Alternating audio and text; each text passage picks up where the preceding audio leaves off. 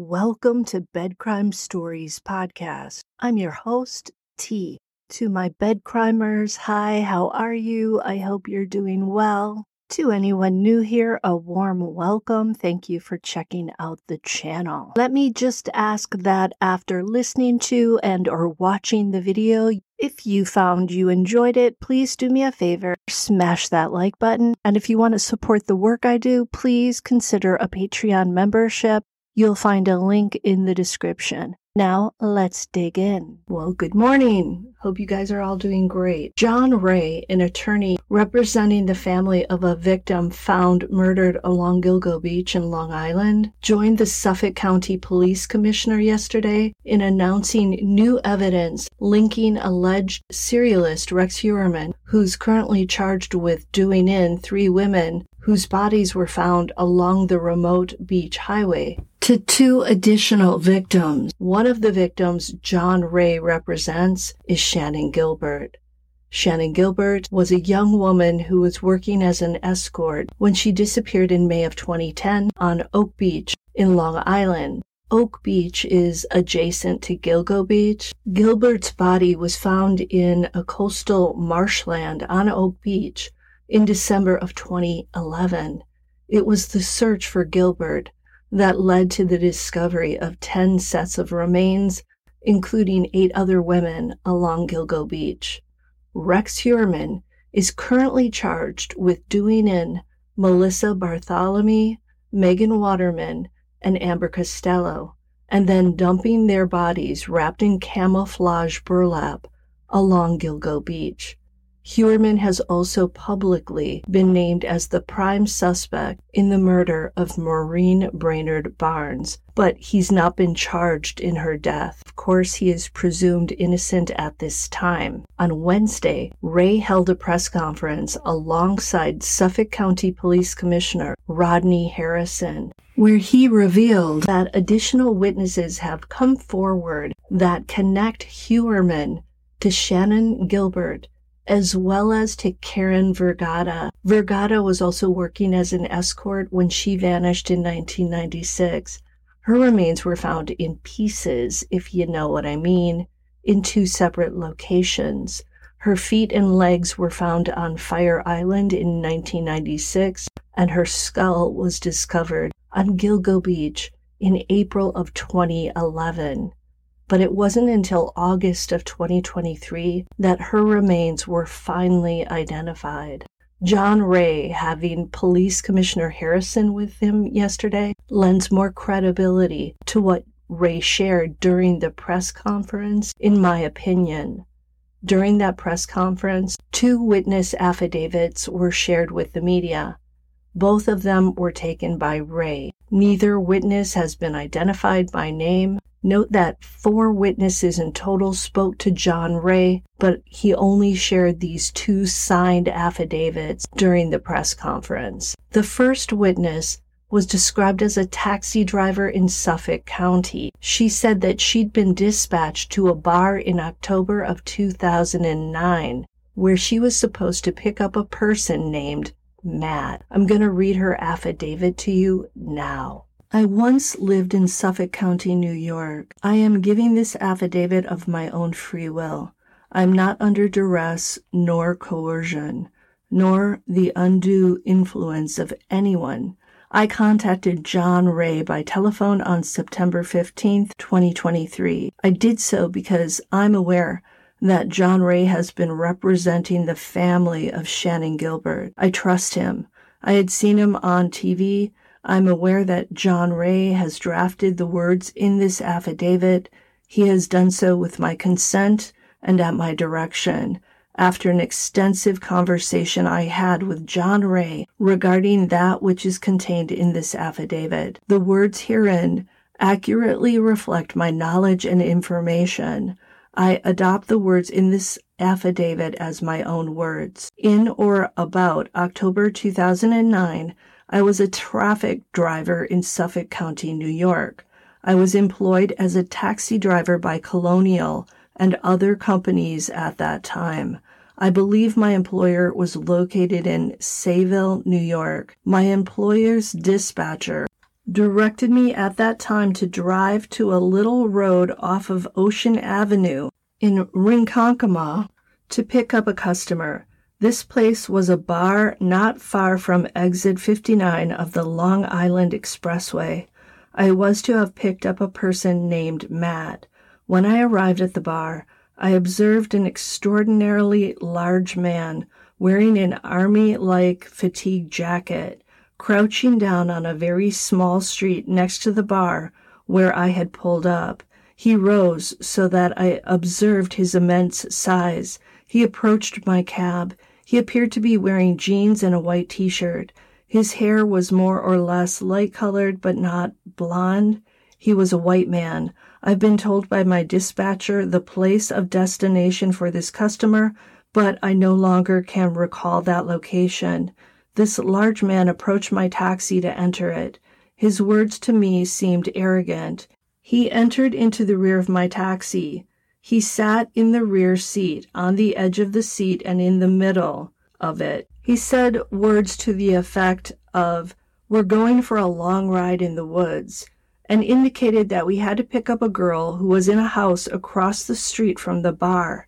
My taxi was stopped very close to that house on a very narrow side street. I could see a white girl in the window in that house. I believe the window in the house where I saw the girl was open. I told the large man that I could not take him on the trip he had indicated, that I had to clear it with my dispatcher. He argued with me. He said words to the effect that, "Are you being a smartass?"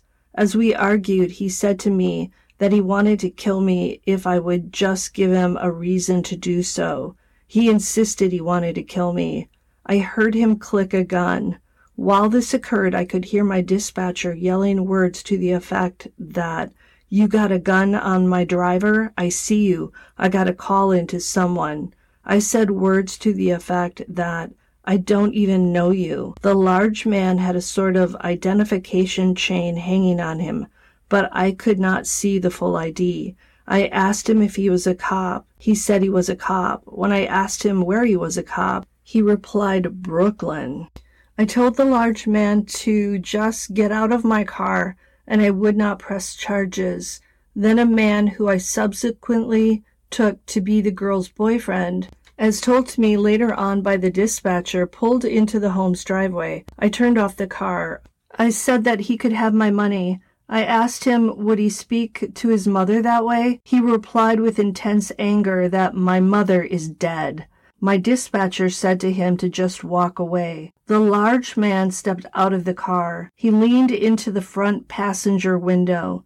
The dispatcher told me that the large man asked the boyfriend and girl for a ride, to which one of them replied words to the effect that, "No, the cops are on their way." The large man went into a nearby wooded area and shot his gun off 2 times, according to the dispatcher. I had already started the car, and I had already driven down the street when the large man did whatever the dispatcher told me that he did. As I drove down the street, a Suffolk County police officer in a white and blue police car approached from the other direction with no headlights or siren. The officer had dark hair, appeared to be in his 30s in age. I told the police officer that the large man had pulled a gun. The officer told me that he was responding to a call, that the dispatcher had called in, and a girl had also called in. I said to him words to the effect that, "He's one of yours. He had a bad night. He pulled a gun." The officer's vehicle then creeped down the street past my car. I drove away to other calls. I told my family members about this incident, including my nephew, who was a police officer, and I told my sister of the event described above. I also told other drivers of the event. Recently, I saw Rex Heuermann on TV. He was the large man that I encountered in the incident, and he was the large man I saw in the incident I described below.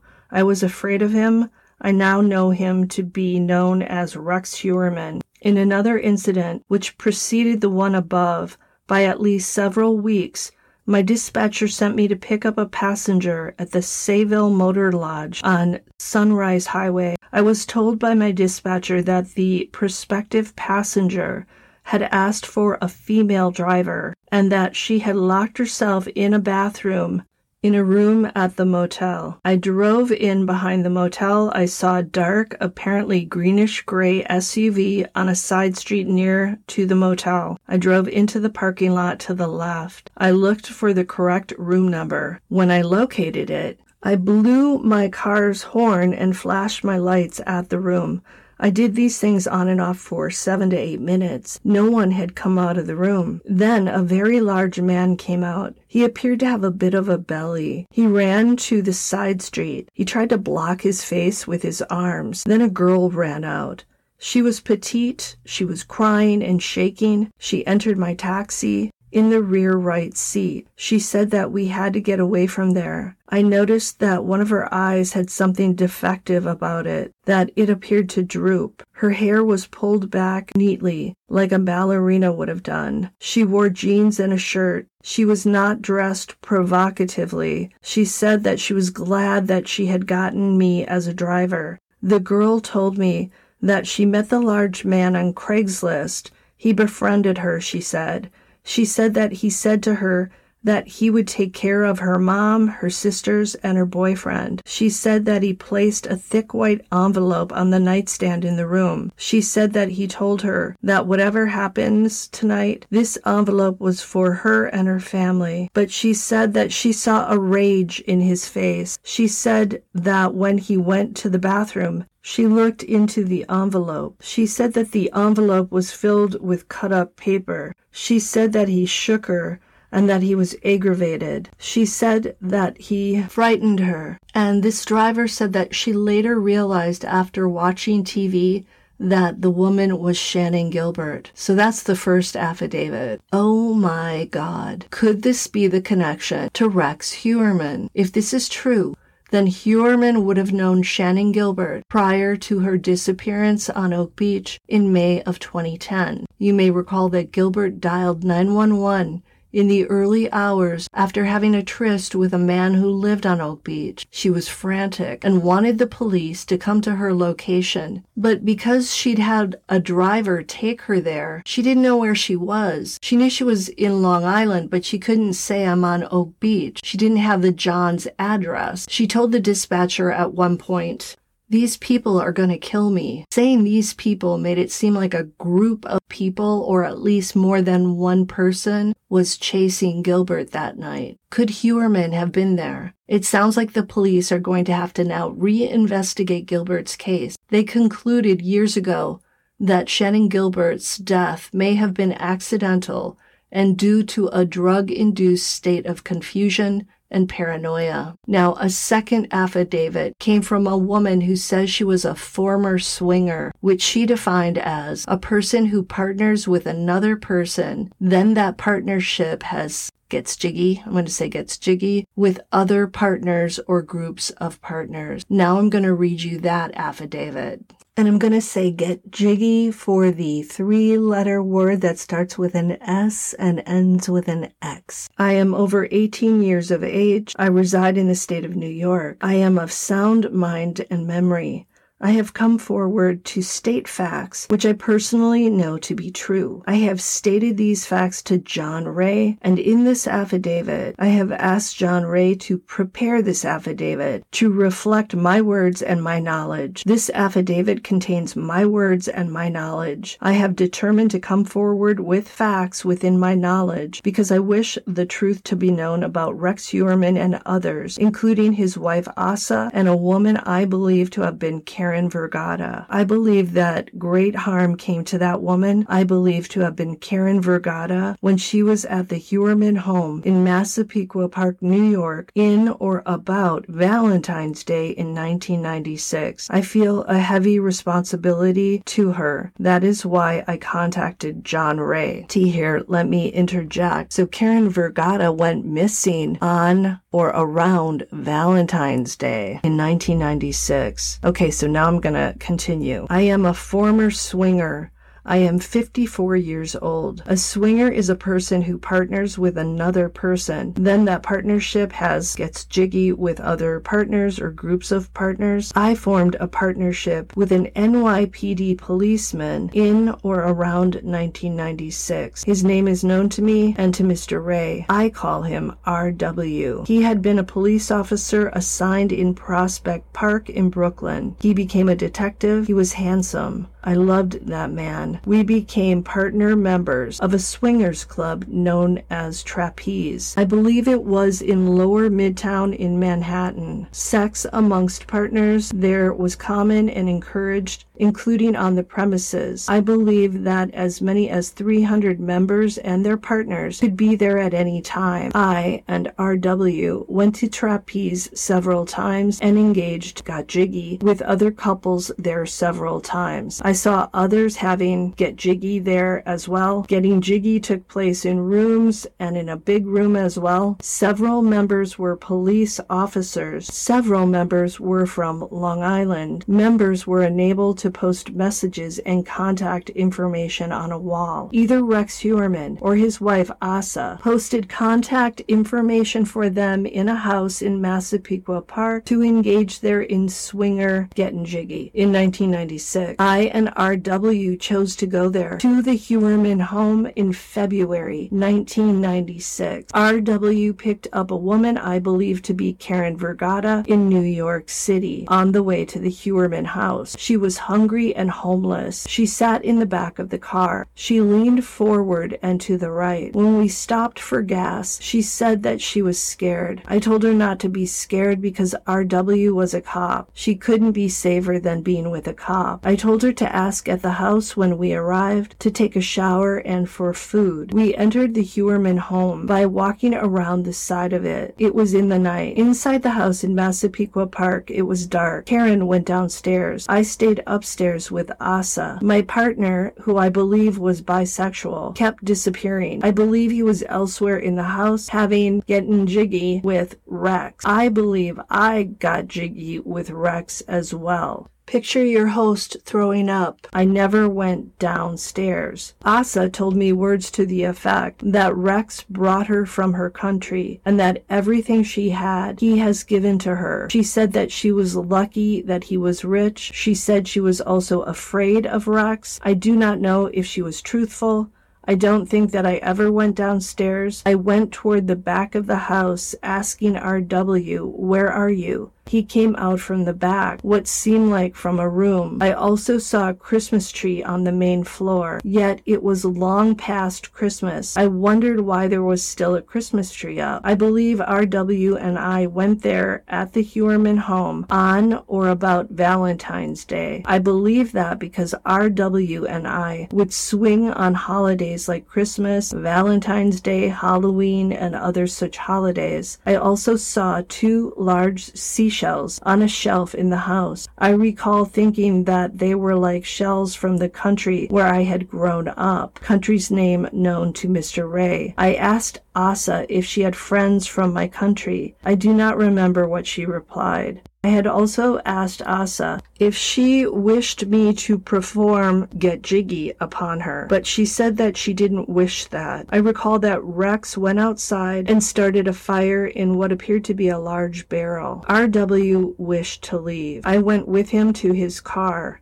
We left from the back door. RW complained that he lost his belt. He went back to the house to retrieve it. I saw the face of the woman I believed to be Karen up against a window at the house. She looked scared.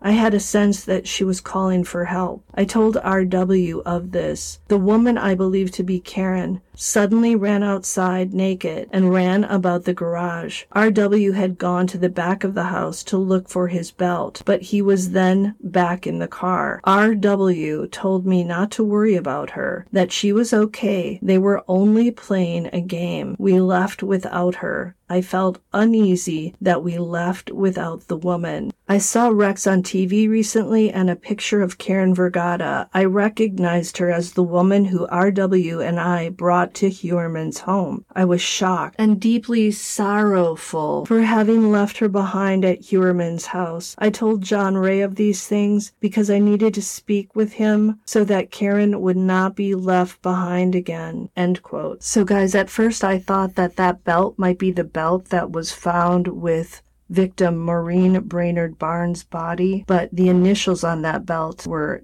either WH or HM. So that belt likely belongs to Rex Heuermann and not to the person referred to as RW in this affidavit. And I also don't think that this particular police officer could be James Burke. Remember him? He was the former police chief of Suffolk County who was arrested and convicted of misconduct and who also had allegedly a relationship with an escort.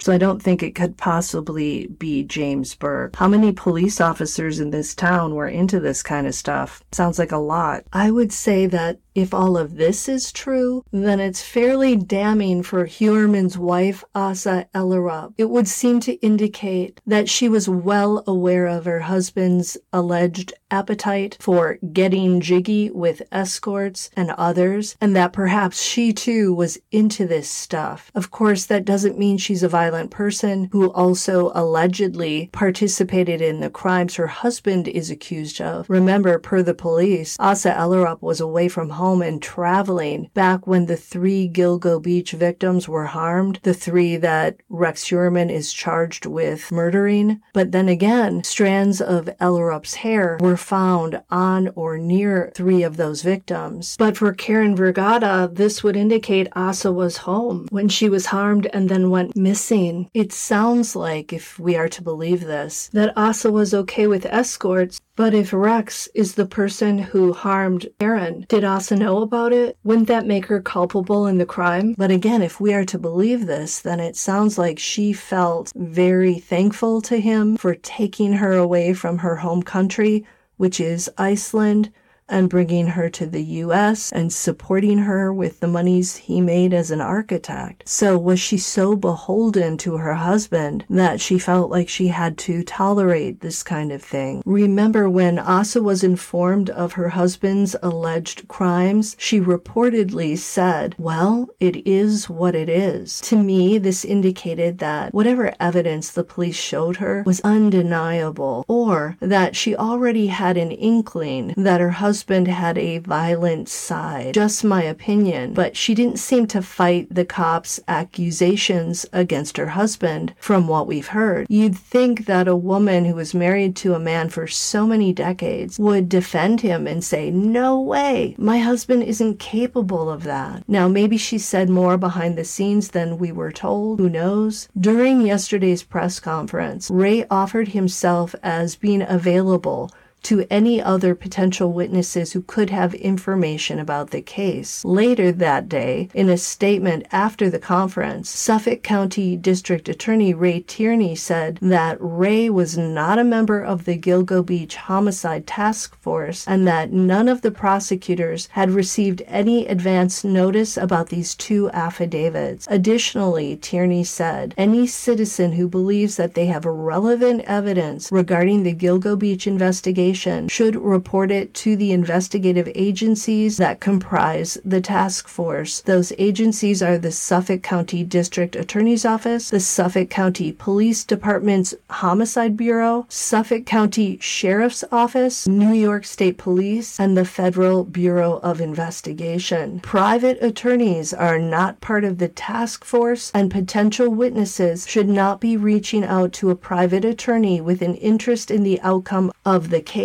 End quote. Very interesting that the Suffolk County Police Commissioner joined Ray for this press conference, but then the district attorney comes out and says this. You'd think the police commissioner would have warned the DA about the press conference and filled him in about the 2 signed affidavits. The big takeaways from this press conference for me are a connection may have been made between Heuermann and Shannon Gilbert. Her dying out there on Oak Beach then has to be reevaluated. And if Heuermann was in that situation with Shannon Gilbert earlier in 2009, that makes it very believable that he could possibly be involved in the crime that led to her disappearance in May of 2010. The other big takeaway is obviously that if all of this is true, then Asa Ellerup got some splaining to do. And also that she was into this swingers lifestyle as well, possibly. And also that she knew about her husband's trysts with other women